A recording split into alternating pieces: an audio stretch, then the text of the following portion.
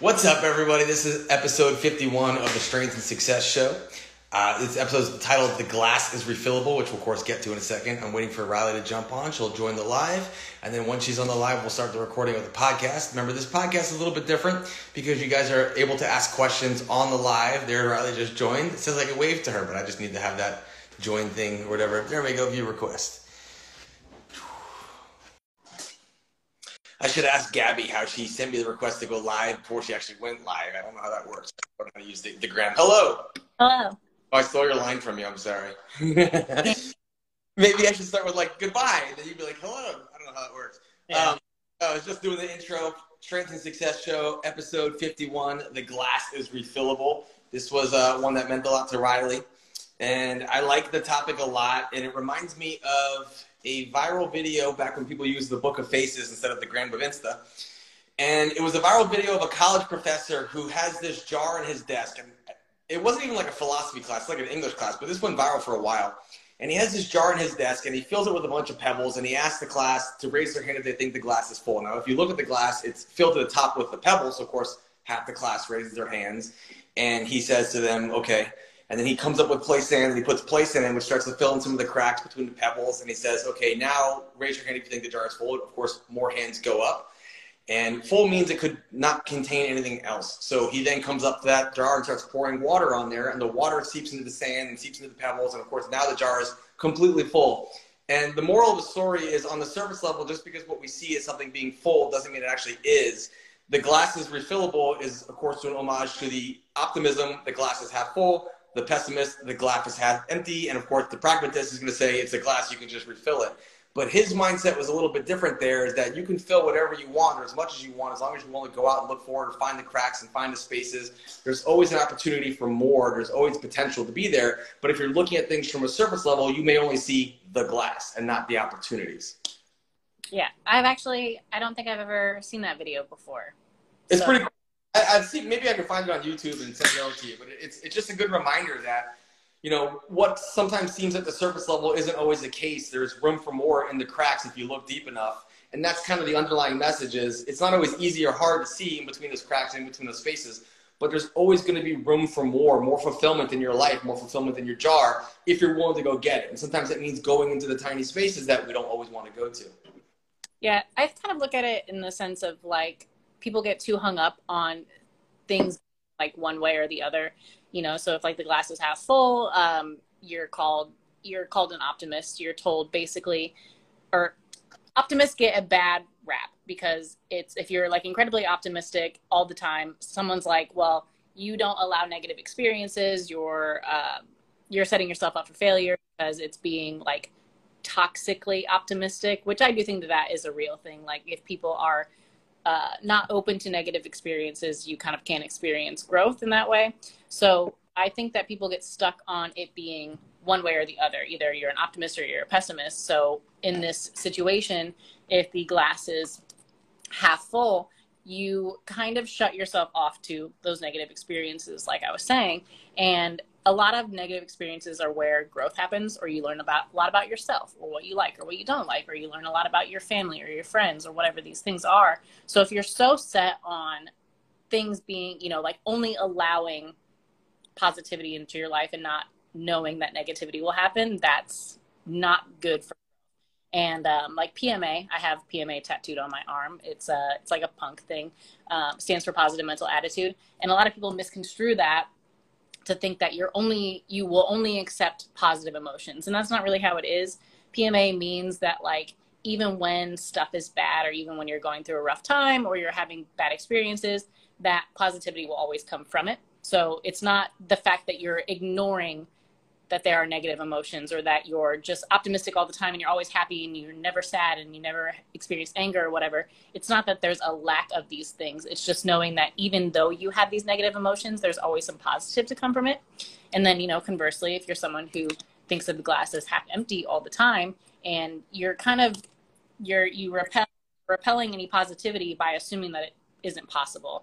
I've met so many people that are just like, contrarian to be contrarian and like very cynical, and all they want to do is talk about negativity and like everything is a negative, and they just disagree with they disagree with everyone about everything they say. So I've met people in the past before where we've had conversations about PMA, and they're like, oh, that's stupid because, you know, people are sad and angry and upset all the time. And I'm like, that's a state of mind. Like, that's a choice. You know, you make the choice to be upset. You make the choice to be sad, depressed, whatever. Well, depression is different, but you make the choices to be the mood that you're in. You can allow people to affect your mood, but ultimately it's up to you to feel how you want to feel. So I think that with the whole analogy, the glass is half full or half empty, people just stuck in that it should be one or the other, when realistically the glass is refillable. You're going to put positive emotions in it, you're going to put negative emotions in it, and it's going to keep being cyclical, and it's going to fill up, and eventually it'll overflow, and then you can refill it. So it's not so much that something needs to be one way or another. Like, there are a lot of things in life that are black and white, but generally with emotions, with experiences, with life, with growth, it's going to be a little bit more of that gray area. You're going to be happy most days, but there's still going to be some negative emotions in those days. Or maybe if you're having a really rough time, there's still some silver linings during your day, and like something that made you happy or something that made you laugh. So it's not always going to be one way or the other. Even people with like severe depression, they still are able to they're still able to laugh and have fun and enjoy the day. Their overwhelming attitude may not be the best, but it is not finite. Like, your emotions, your thoughts, your feelings are not finite. They will come and go, ebb and flow. Like Trevor mentioned with the glass, like you can put pebbles in it and sand and water. Like, those are all different elements.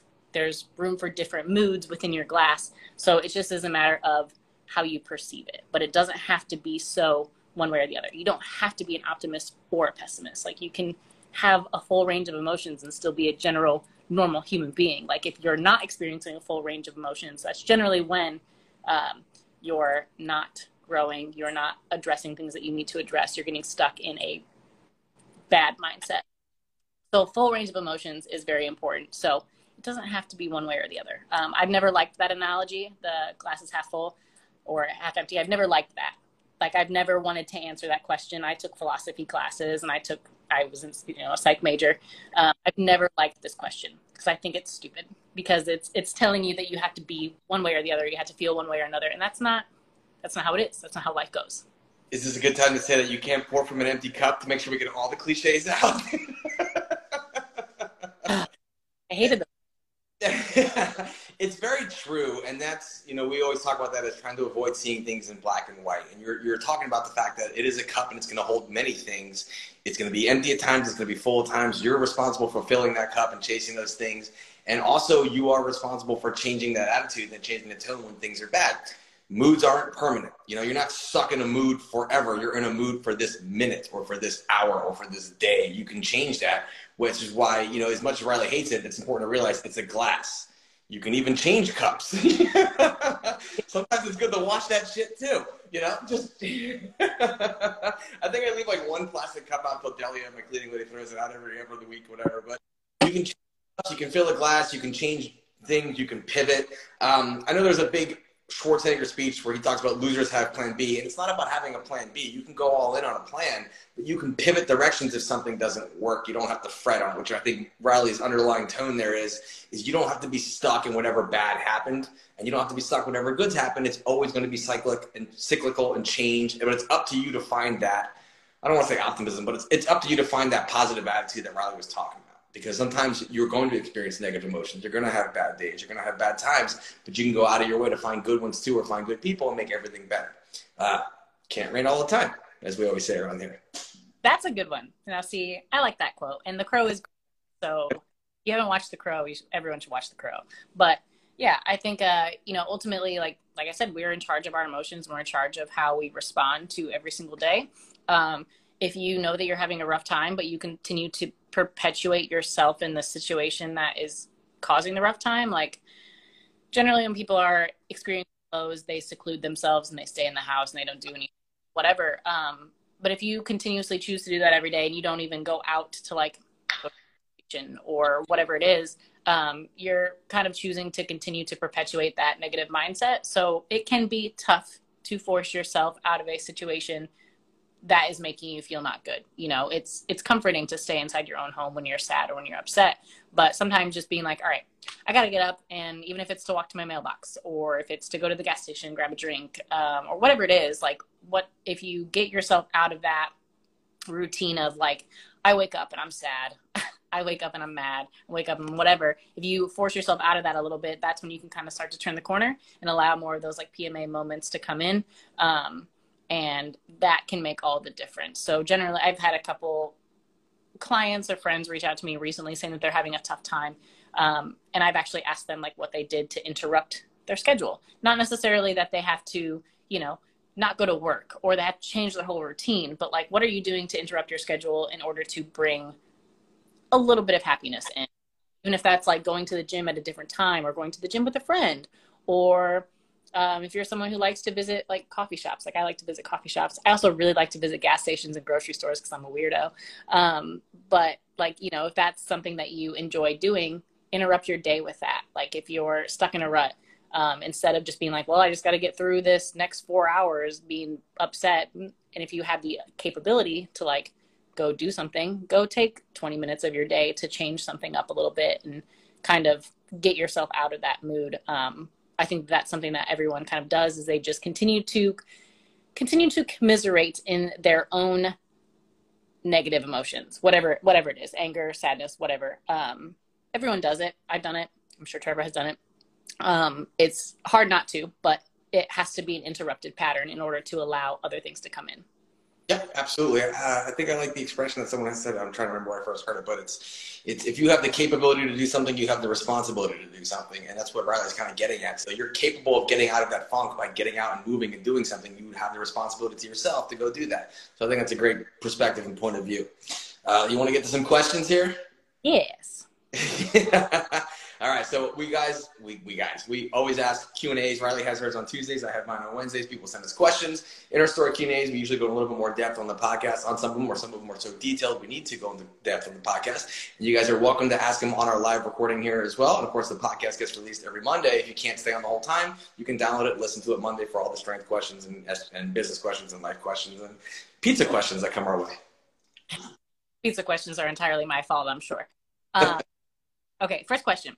How much should a powerlifter focus on SBD in the off season while trying to put on more size? It's an interesting question. We've talked about this often in different formats, because when people say SBD, they think just the competition, squat, bench, and deadlift. And in the off season, it's a good time to work on areas of need. So it might be a variation, but still be doing the squat, bench, and deadlift. People tend to take a power building approach or a bodybuilding approach and completely neglect the squat, bench, and deadlift. And then when they come back to it, it feels foreign or feels off, or they haven't done things. Strength for those movements is a specific skill. If you're not doing those movements in some capacity, you're going to diminish that skill because it's primarily driven neurologically. So it should still be a part of a program. Unless you're dealing with some type of injury, you should still be squatting, benching, and deadlifting. It doesn't have to be your competition squat. It could be an SSB, a cambered bar, high bar, front squat, whatever. As long as you're keeping and maintaining that pattern to some degree and challenging it with a load that's significant enough, you're going to maintain the skill set. For general purposes, you can use those exercises in a rep range that stimulates hypertrophy. And what gets lost when people say the ideal range for hypertrophy is somewhere between 6 to 12 reps or 30 to 70 seconds of time under tension, there's also the mechanical loading that happens, and high threshold motor unit activation happens with heavy loads. We talk about this in seminars, never really losing touch with heavy loads, but still keeping the majority of the work maybe in a building phase and so forth. So you might not be taking heavy singles in the off season, but it doesn't mean you can't be taking heavy triples or so in the off season to keep touch with heavy weights, but have the majority of your programming coming from, say, sets of 4 to 8 in a building zone, but doing the movements such as a variation of a high bar and stuff like that. I think that's a big mistake when people get away from the competition movements and somehow expect the competition movement to be better 6 months down the line because they've added muscle mass. We see that often in the difference between the strength between bodybuilders and the strength between powerlifters. A bodybuilder can be much bigger than a powerlifter, but generally doesn't have the same strength because they don't train a specific skill. Whereas a powerlifter is going to be a little bit more dense and not as lean and definitely not as full as a bodybuilder, but they're going to have a significant more representation of strength because of the skill base the training is. So you can diminish how much skill work you do, but I wouldn't exclude it entirely. Yeah, I think that you like to do it kind of similarly to the way that I find beneficial, but like in a quote unquote off season, I like to keep comp lift or like a very closely related variation to the comp lift, like a high bar or a pause squat or whatever, as the main movement. The secondary movement may be what more I focus on A, their area of opportunity, and B would be more of that like higher hypertrophy rep range. So the first movement could still be progressing in like the strength and peaking type numbers, but then the secondary movement is what I'm going to focus on, that like 6+ rep range. So like if someone's, you know, in their off season, their main squat for that day is a high bar squat, and let's say I want to push that to a triple, their back off work may be an SSB, a cambered bar squat, but I'm probably going to keep that 6+ reps, like, you know, 3 to 4 sets of 6+ reps. So that way they're getting the hypertrophy stimulation and they're getting like the building time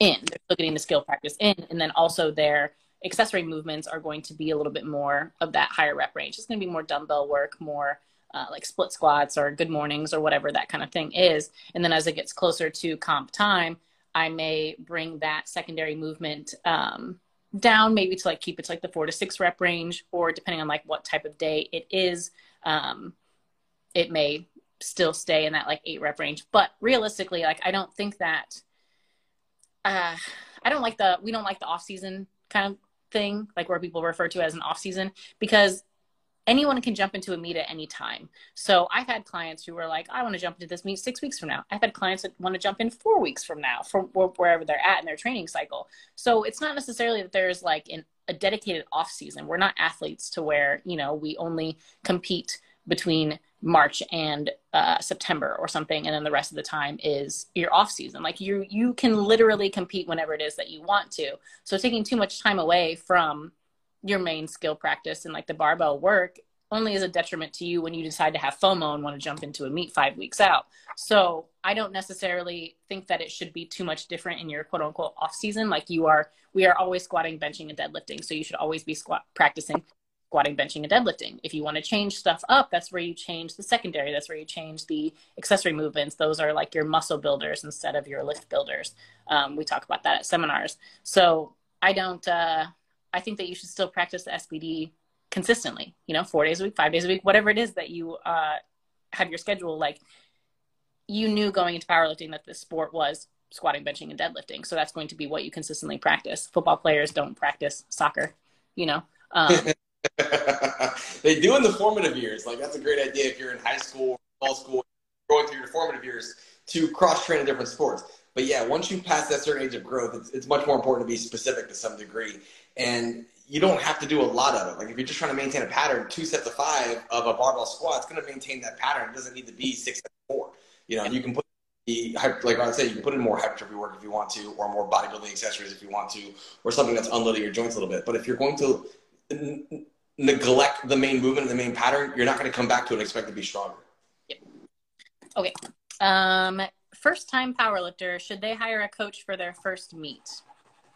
This is one of those, the whole intro is not about seeing things in black and white. This is seeing something in black and white.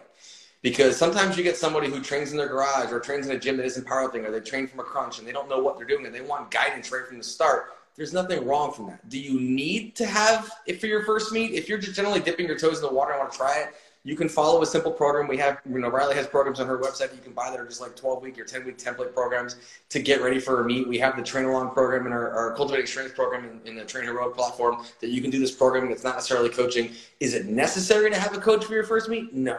If you're concerned with how things are going and you want to learn about the sport at a faster rate, it certainly helps. It's never going to be a necessity to have a coach per se. It's just a matter of how much on all in you want to go and how much you want to progress and how much you want to learn, and making sure that you're not making mistakes and learning by accident or along the way, that you're having someone guide you a little bit faster, a little bit more thorough, or someone who can make sure that you're not doing too much or too little, or keep accountability. There are many reasons to have a coach. Whatever meet number you're on, 1 or 20, doesn't matter. That's really not the difference maker of whether you should have a coach or not. You have a coach when you want more guidance, more structure, better eyes, or more cueing, accountability, or for whatever reasons. I had people that work out with their team, and their team has like programming, but they still have outside coaching because they've realized that they can't fit that level of programming, or they stop progressing in that level of programming, and they want something individualized. And every now and again, you get someone who wants to train as a powerlifter but doesn't want to compete in powerlifting, but they want to do it as healthily as possible because they really like the strength, even though they never want to hit a platform. They might end up working with a coach because it keeps them from going in and maxing out every single time they're in the gym. It's just a matter of having more form, more structure, and an ability to learn. What meet number you're on really doesn't matter. If you're I think you're green as a power lifter, like let's say that you started and you're like 3 months in and you decide to want to do a meet, I generally recommend that you have a coach in person for that. Like if I've had people come to me before asking to literally start from scratch with powerlifting. Like they've, maybe squatted before, maybe deadlifted before, maybe benched before, like once or twice, but they don't really know what it is that they're doing. As a remote coach, it is very hard to coach someone who's super, super green that way. It is a little bit easier if you have someone working with you hands-on for a little bit. So if you're someone that's like so new to powerlifting and you're someone who's not afraid and you just want to jump in and you've only been doing this for 2 months and you're like, oh, I'm going to just do this local meet that's right down here or it's at my gym or whatever. I've never done anything before. It would be helpful to have someone in person, like Trevor mentioned, guide you, kind of tell you if you restrict you, I guess, a little bit from blowing your load before you get on the platform, basically. And it also would help to navigate meet day if you have someone working with you in person. So those are all it's like a cherry on top. You don't necessarily need it. But if you are concerned and you don't know what to do and you don't want to look like you don't know what you're doing, like getting a coach in person is helpful. As you get a little bit more seasoned or you get a little bit more aware of your body, like you can have a remote coach or just a program or whatever it is.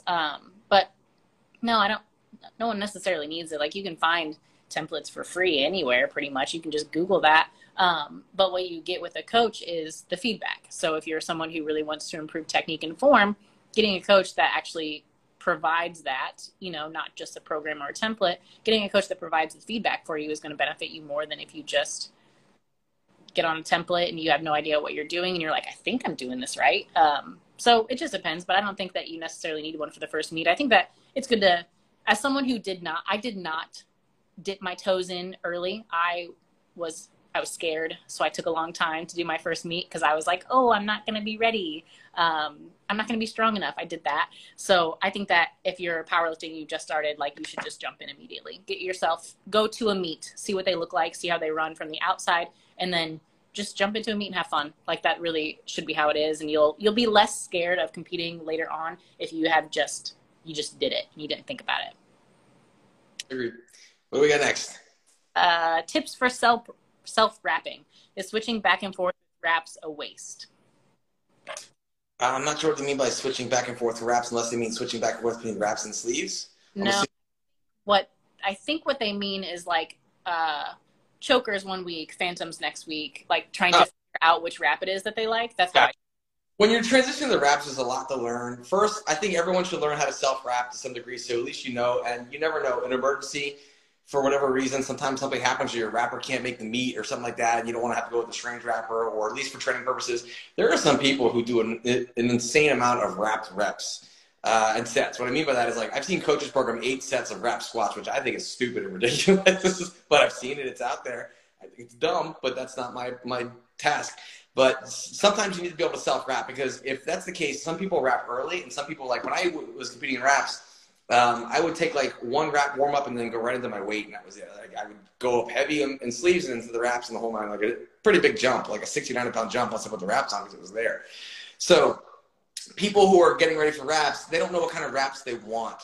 Some wraps are a little bit thicker and stiff, like a casting wrap. Some wraps are very, very springy, and they can wrap around more. It's more of a rebound wrap, and some wraps are kind of somewhere in between. So sometimes you might be trying different wraps in the beginning stages. But tips for self-wrapping for a lot of people, most feds outside of RPS, APF, and stuff like that, and SPF will use 2.5 meter wrap. So in America, WRPF and USPA only allow a 2.5 meter wrap. It's a little harder to self-wrap a 2.5 meter wrap unless you're very familiar with it. When you're first starting, it kind of helps to have a 3 meter wrap so you have more room to play with, so you don't freak out about how tight you got it, how many revolutions you got until you get better at it. Wrapping, like anything else, is a skill. You just got to get used to it and practice it a lot over and over and over again until you get good at it. So if you're going to be self-wrapping, just pretty much practice wrapping yourself every day until you get better and better and better at it. Danny Basinczyk self-wrapped his 953 all-time world record squat. He self-wrapped the entire time that I've been coaching him for every meet he's done, and there's multiple 900-pound squats that are self-wrapped. Phil Herndon, same thing. He self-wrapped his squats for 9-something and self-wrapped his squat for when he had the all-time world record at 950.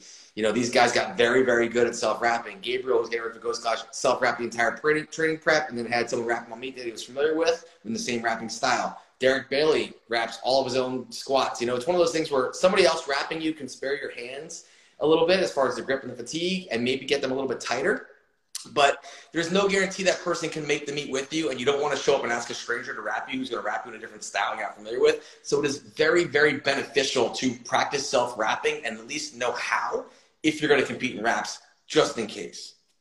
The one I was thinking about Danny Masensic with this one, because I feel like this is the smartest thing that anyone's ever done with wraps, is that he has the chokers and he has 3 pairs. 5. He has 5 now? Okay. 2, 1, always 5. So he has 3 that he pre-rolls them before the meet. That's what you're getting at, right? Yep. Yeah. So he brings 5 pairs, 2 warm-up singles in the warm-up room and 3 platform attempts, and they're all pre-rolled. Yeah. But he does that every session. Like when I trained with him at Rockwell, if he was squatting, I would look over at the bench and there would be, back then it was just 3 pairs. So he would have 3 pairs of pre-rolled wraps that he did the night before. So that way when he came in, he wouldn't have to pre-tension anything. He wouldn't have to re-roll. He wouldn't have to make his like forearms or hands hurt from like rolling all these wraps. But I feel like that's so smart. Like it's just one is a testament to how what's the word I want to use for calculated that yes. is, you know, like he buys multiple pairs of his wraps so that way he doesn't have to re-roll his wraps in between attempts. So I feel like that's super smart. Like if I was self-wrapping, that's probably what I would do, because that's the biggest pain in the ass on meet day is, one, re-rolling, especially a wrap roller. Like that sucks. That's not fun for anyone. And then like if you're self-wrapping, you're re-rolling, the forearm pump. Ouch. Like, so especially like someone, you know, like that, like Danny, he squats 953, you know, like that's Phil, when we went to the Kern, Phil did the same. He had three pairs of wraps that were like pre-rolled and ready to go. He had like a loose pair for warm-up wraps, but then he had his platform wraps pre-rolled, ready to go. And it is so smart when you self-wrap to save your hands. A little bit more expensive, but hey, you're trying to achieve something, so you got to invest. Yeah. Okay. Shoulder impingement. Anything to do besides rest it? I can't bench without pain. This was the one I answered that rest is never the answer, right? This is from like 2 weeks ago. Rest is never the answer. You know, motion is lotion and movement is medicine. First and foremost, you want to understand and never just assume you have a diagnosis. Get it checked out so you know what you're actually dealing with. An impingement would be something is trapped in there causing pain. You have to find a way to open that up so it's no longer impinged. But first of all, there's always something you can do. If you have shoulder impingement, it may hurt certain movements. Find movements that don't hurt and double up on those. But when it comes to your actual physical therapy or corrective program that somebody has written for you, you actually have to freaking do it. That's the biggest thing is people will be like, oh, let me just do this before I bench and warm up. Like, no, you have a problem that has occurred from a faulty pattern or poor posture or a movement dysfunction over time. And you think that just doing it once or twice a week is going to alleviate it, but you've been living with it for weeks, months, years. You have to do it every day, and you have to do it 2 to 3 times a day to really see it get better. I had the injury to my glute, the obturator externus, and I was coming back and I was like, wow, you heal really fast. I'm like, no, I rehab really aggressively. Literally 2 to 3 times a day, I'm doing movement to do my rehab, getting blood flow through it and working on to open it up because I can't accept mediocrity and I can't just sit there and let it rest. It's not going to fix itself. Just like anything in life, the problem will never fix itself. You have to attack it head on, be very, very aggressive with the solution and really commit to it. I love when I have daily homework for people and I can see if their patterns improve or don't improve. And I will always get like a response from something like, since I've been including these, my movement is so much better. Like, duh. And I'll see people who have the same problem and it's recurring over and over again. I'm like, did you do your homework? Well, maybe like once or twice this week or before I squatted. Like, okay, cool. You live this way all the time. If you don't do something all the time to fix it, you're still going to live that way. I can give you a plan. I can't make you do it. Yeah, it's tissue tolerance at that point. If you have pain, you have to expose it to the same movement. Like squatting, benching, deadlifting, we have to do that. So if you got injured doing a squat, bench, or deadlift, you eventually have to progress yourself back to squatting, benching, and deadlifting. So even if it's starting light, like benching, if it's starting light and it's just the barbell and you're just focusing on bringing the barbell to your chest, full range of motion, even if that's just 45 pounds for 10 reps, like that's still progress based off of what you weren't able to do. So tissue tolerance and like building yourself up, even if it's just 5 pounds. Like I think that's the problem with injuries, is that people have such massive egos. And it's like, if you bench 300 pounds, but you only have 135 loaded on the bar because things hurt and that's all that you can bench without pain, people are like, well, I'm just not going to bench because it's only 135. That is weak-minded. If you can bench 135, that's progress, right? So if you went from not being able to bench at all, but now you can bench 135, but you're mad because it's only 45% of what your max is or whatever it is, who cares? You can still bench. So then what you do is from 135, you add 5 or 10 pounds every single week and try to improve, or you add reps every single week and try to improve.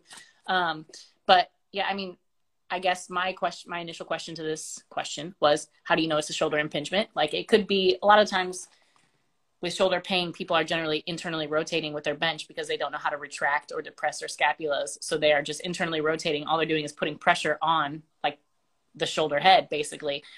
So my first guess would be in this situation would be to like work on retraction and depression and all of that with the bench press and see if that makes a difference. But yeah, I don't know. If you have pain, resting is not the answer. Like Trevor said, movement is medicine. Figure out what you can do. That's always, if you find an excuse, you'll never find a solution, basically. These people see the glass as half empty. Hey. I hate the glass. All right. Okay. Right knee constantly caves on squats, even though I'm right dominant. I remember this one too. So this was an unusual question to say I'm right dominant, but I assume it was right-handed, right-handed versus left-handed and so forth. And that really isn't the issue here. If only one knee is caving, chances are it's a stability loss somewhere. It has nothing to do with whether you're right side or left side, because we're meant to be symmetrical bipeds. The left and right move evenly and symmetrical. When the left's going forward, the right's coming back when we walk and do so, and even crawling. So things are meant to move in symmetry. If one side is moving out of symmetry, then somehow stability was lost on that side and your body is compensating. Generally for this, more often than not, if it's only one knee caving in, people are like, oh, you have weak glutes on that side. It's like, no. Glute inhibition would be the symptom, not the cause. It's probably something like the foot over-pronating on that side, or poor rooting, or a fallen arch, or something like that that's drawing that knee in the first place, and then the glute can't do its job because the foot can't maintain its stability. So usually you want to start at the bottom of that chain. What's creating force? We create force through the feet and it goes upwards. Look at the bottom of that chain and work your way up. People will start at the hip and be like, oh, well, the knee's caving, so it must be a weak glute on that side. And they do thousands of reps of like hamstring work or banded glute bridges and clamshells. I'm like, to a degree that's going to help strengthen that glute. But if the glute is the symptom, not the problem, you're still having the problem. So you have to identify the problem first before you can create the solution. And that's what people don't do, is they don't look for the problem. They just look for some type of like quick fix or a hack. I'm like, okay, so my right knee's caving. Let me put a band around my ankles, then it'll force it out. Kind of, because you're going to learn how to use it. I prefer the band around the feet because then you're going to learn actually how to supinate the feet. There's a lot of argument about pronation of the foot, internal rotation. That does happen when you're below parallel.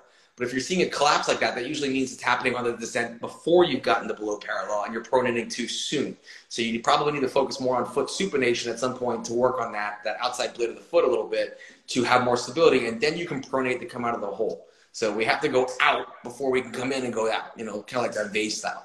So you have to just understand that you're probably losing the stability on the descent before you even get there, and that's your body's compensation to try and refine stability, is to pull something towards the middle, because that's worth losing it.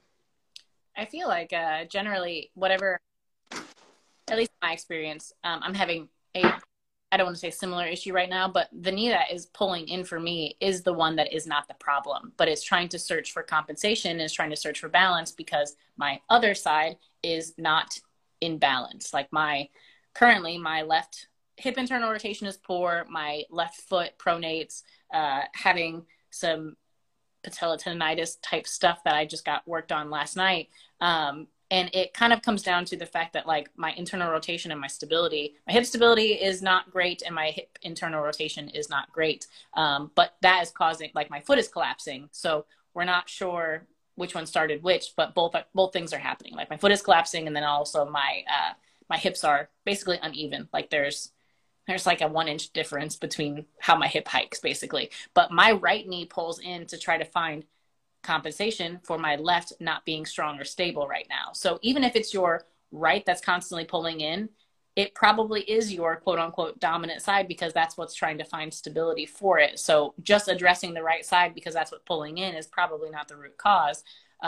It also may not be your hip. It may not be your ankle. It could be your bracing. Like there are so many, it could be your shoulder. Like there are so many things that it could be in that situation to where you're going to have to like really either go see a clinician or a PT to kind of assess what's going on. Or if you're smart enough to spot that in a movement and spot what's coming first or what's breaking down first in the movement, then you can kind of address, oh, it's actually my shoulder, it's not my hip, or oh, it's actually my foot, it's not my hip, whatever it is. Videos are really important in that aspect, or going to someone that you trust that can kind of tell you what's going on is helpful. But it's not always just because it looks like it's your right side doesn't mean that it's your right side. That comment made me laugh. To hear Riley say her squat is an issue, there's no hope for mine. It's pain right now. It's just pain. We see the patient and we see the symptom, but the challenge is identifying the cause. And so you have to usually start up the chain and work your way through there. And when Riley got checked out by Tony Rogers, you know, he was assessing and the balance between left and right sides. He's able to see, okay, so the left side isn't functioning as well as the right, and then it's chicken or the egg from there. But he's going to address both and say, okay, let's work on loosening this. Let's work on strengthening that. Got a question here. Is it bad that only one foot points out when you squat, only the right foot is outward? Yeah, you're going to die. Sorry, I'm just kidding. It's hard to say that a compensation is bad. Generally speaking, though, it's where your body's finding the most balance. So like Riley was just talking about, you have to identify where you're out of balance for that reason. So if the left foot is compensating by flaring out, you know, there might be the right foot, there might be a compensation issue there where maybe you don't have the same, like Riley said, you don't have the same internal rotation on the left hip and your body has to compensate, or perhaps you have some type of stiffness in the right ankle mobility, and that's causing your foot to have to flare out because the mobility isn't there in the ankle. You know, you go through a series of checklists of, okay, this is different than this foot. Why? Why am I not symmetrical on both sides? When it's symmetrical on both sides, you have something like knee cave on both sides, then you can say it's weak abductors, and that's the problem because it's happening on both sides. When it's happening on one side, you have to identify why. So I would probably like this same thing. I would start with the ankle, test the ankle mobility, see if one side moves further than the other, and there's an addressor. If it's not the ankle, then look at the hip. Does one hip internally or externally rotate better than the other, and then address that. So if one side can internally rotate farther than the other, then you need to strengthen internal rotation on the opposite side to kind of even things out. You know, we're always looking for a way to create homeostasis, our body as a whole, but also our movement. You know, we want our movement to have that homeostasis as well, where things are moving symmetrically as possible. There's some wear and tear and damage that might limit that. Like if you've had sustained injuries over time, your body's going to build up compensations around that. Like for example, I don't have, you know, left adductor magnus, so I have compensations around that. I tend to pronate a little bit harder on my left foot than my right when I'm in the bottom because hip extension is a little bit harder for me out of the hole on the left side. So sometimes they're going to be from prior injuries, but if we can spot them beforehand, maybe we can prevent that from ever happening from the wear and tear and the breakdown. Yes. Okay. Yes.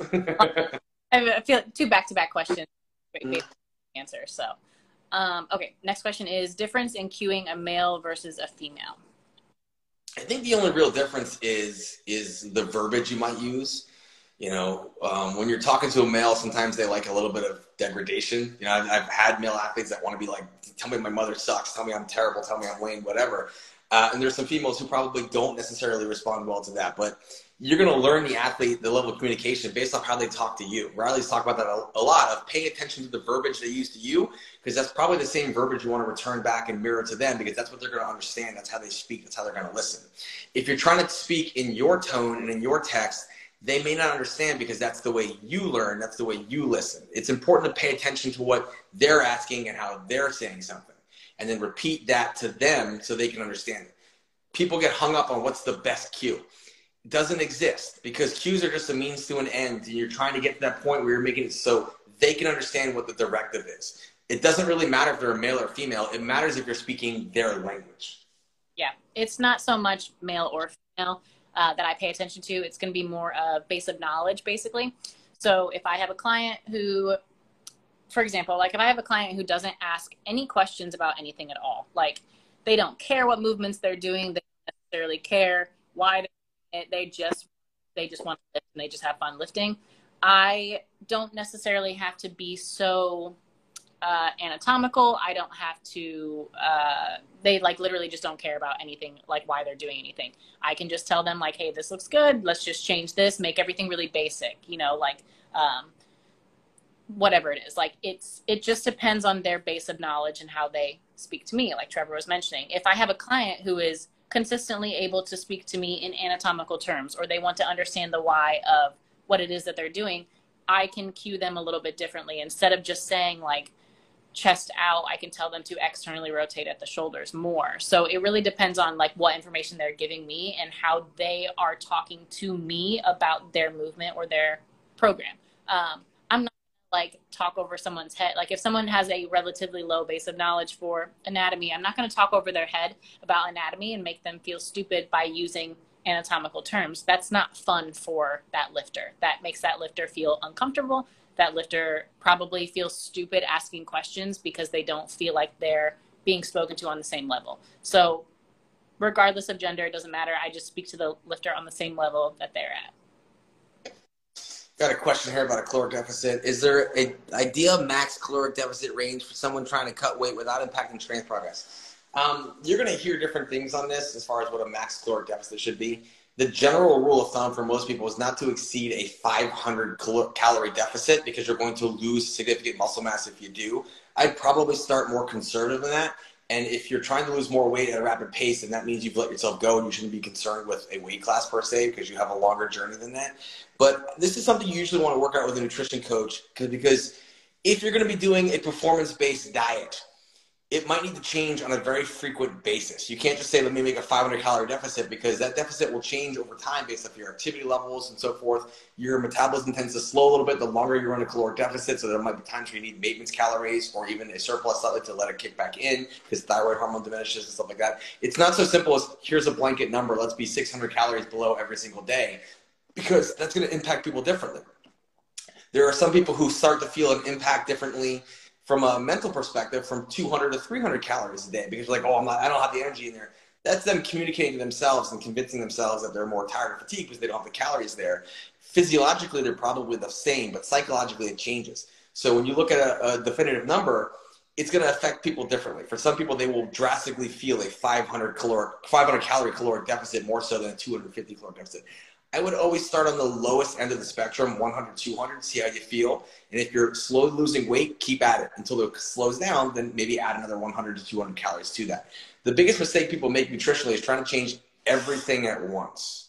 Slow, gradual changes is going to work better for almost everything you do in life because it's not going to be so abrupt. It's not going to interrupt your entire lifestyle. It's something you can grow to and become and make it your new habit and make it your new lifestyle.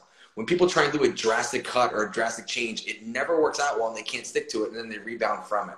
So look to a gradual progress. If you decided you want to lose weight and keep your strength, figure out what your caloric needs are for maintenance, take about 100 to 200 calories off of that on each day, and it's going to fluctuate on a daily basis. You're probably going to burn more on a heavy leg day than you will on a light upper body day. You're going to have more expenditure. So figure out what your expenditure is on a daily basis, cycle within that expenditure, and then keep it to it's like 200 calories below, and also figure out a timeline. I'm going to do this for 6 weeks. I'm going to do this for 8 weeks and so forth. It doesn't want to be, you shouldn't have to be like, I'm going to do this for 12 months because you'll get diminishing returns the longer you do it. It does take a little bit of planning, a little bit of thought process. If you don't know how to do it, you either work with a nutrition coach or get something like the RP app that will do it and update every week for you. You can get the RP app and just use code Jaffe. It's like less than two Starbucks a month is what this thing's going to cost you to use the app and learn how to eat. So it's just having guidance always helps more than a guess.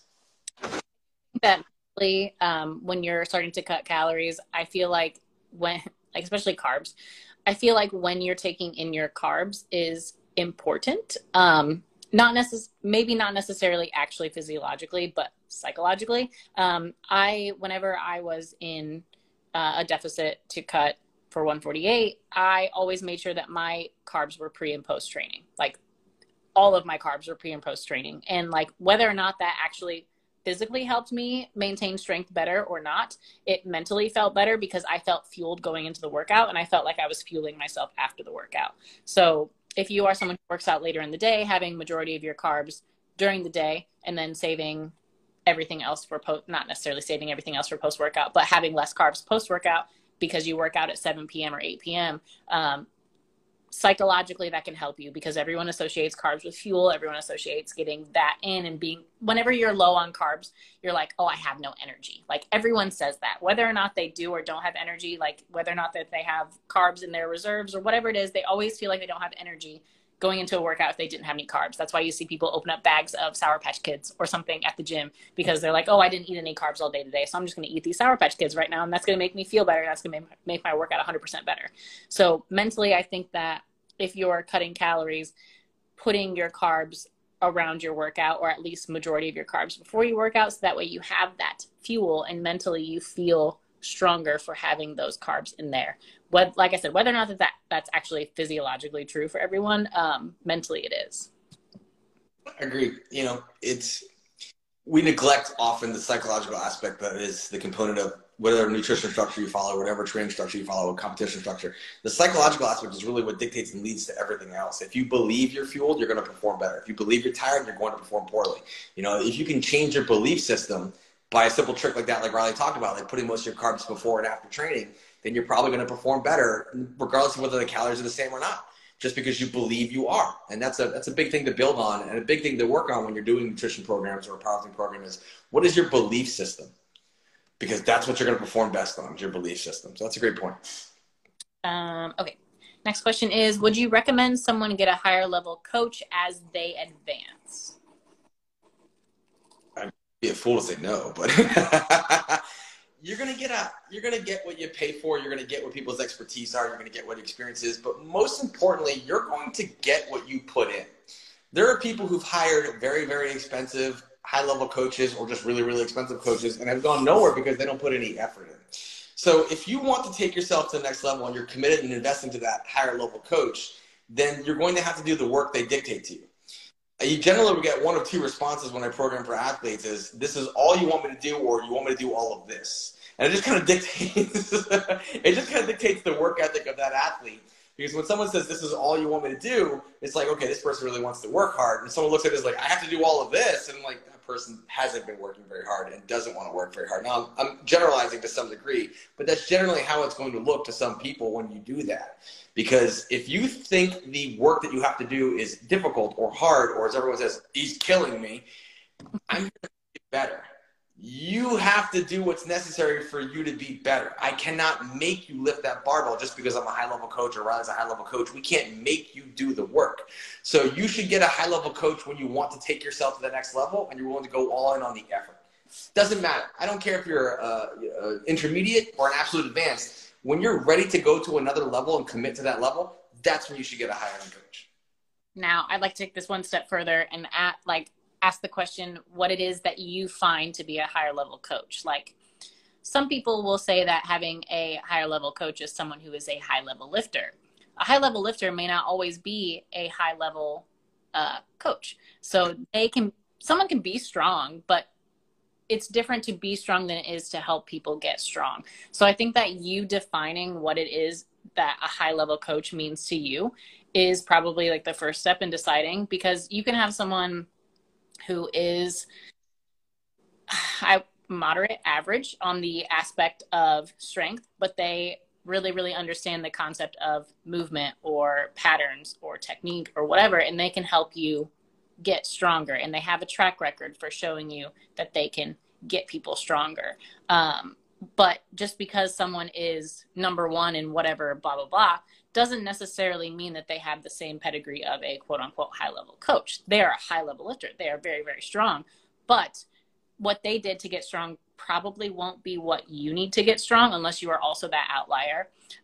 So I think that defining what high level coach means to you is probably the first question that you should ask in regards to if you need a higher level coach. But ultimately, like, who you hire as a coach should be someone that you know that you can trust, someone that you agree with, like you have similar beliefs or whatever, because if you don't trust that coach, how are you going to expect that you can trust them with your strength? So making sure that whatever coach that you hire, that you have ultimate belief in and say like, yes, I know that this person can help me get stronger. They're going to walk with me side by side on my strength journey. They're going to help me and they're going to answer my questions. They're going to do all these things.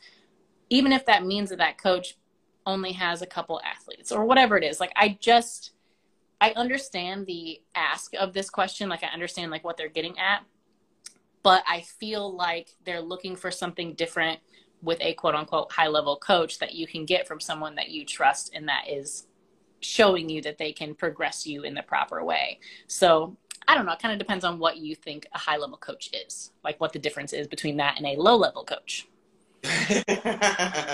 Who you calling out? No one, right?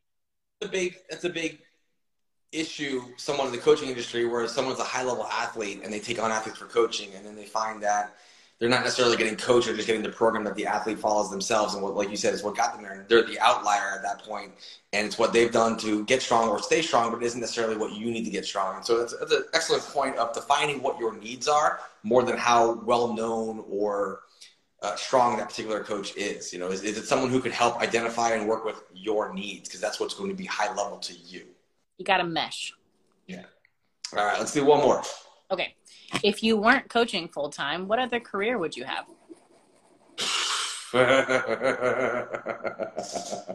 Shit. Arnold says there's no plan B.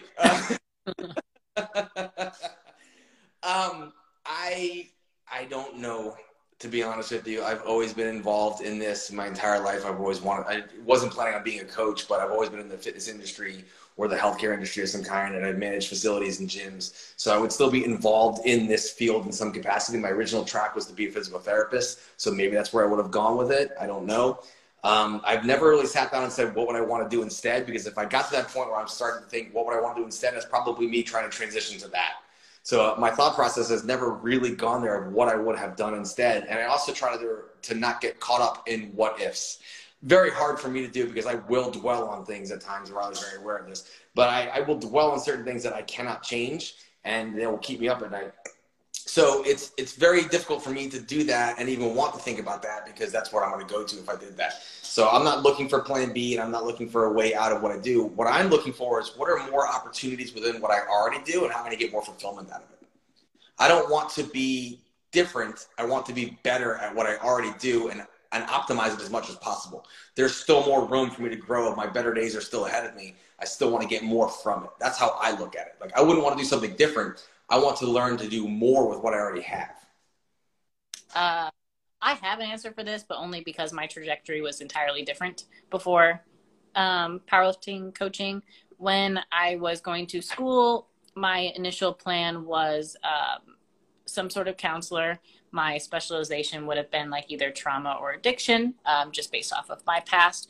I also always kind of had the mindset of teaching. Like, if I went to school and had gotten like my master's or PhD in psychology, I would have wanted to teach psychology. Not necessarily open up my own practice or anything like that, but I've always enjoyed teaching, talking to people, helping people. Kind of works right now with the job that I have, because obviously my job is basically teaching people how to get stronger and helping them get stronger. So I feel like my other career path would have been teaching psychology in some aspect, or like a counselor in some aspect. Also, for a long time, I wanted to own a coffee shop, but I have potential other avenues for that currently. So I don't necessarily have to own a coffee shop, but I can expand my businesses possibly. So that's cool. I'm going to keep that one to myself though. But yeah, I think I would have been in some sort of teaching profession regardless, whether or not it was powerlifting coaching or psychology. I just feel like that was the natural trajectory for myself, was some sort of teaching or counseling. Both Riley and I don't think she would disagree that we found our purpose, you know, and we just found the avenue that which we can best deliver our purpose. She's still teaching, and we were once on a walk and we were talking about this. She's like, I don't use my psychology degree. And I was like, the hell you don't. You know, that ability to communicate, that ability to listen, that is her psychology degree. That's what she specializes in, is communication with the athlete and getting them to understand and teach. So it's one of those things where once you find your purpose and your passion, look for every way possible to maximize it, not look for a different avenue. Look within that already included avenue and find more within it, because you're going to get even more fulfillment from it because you already love it. Yeah. All right. Now, that is the end of episode 51. The glass is refillable. I'm going to go fill my glass by driving out west to go see my son, because that's what's going to fulfill me and fill my cup up. And then I'll pour it back out later. So it can be refillable. Thank you, Riley. Appreciate your time. You're welcome. Thank you to all of those who joined and sent us questions and do it. Thank you to all of those who support Culture Nutra. Thank you to all of us who tried the Cultivating Strength program on Train Heroic. Thank you to all of us who share the podcast every time it comes out Monday and put quotes up from that. We love that. We appreciate it. So we will see you guys next week, Thursday, same time, 1:30. Have a great one. Bye.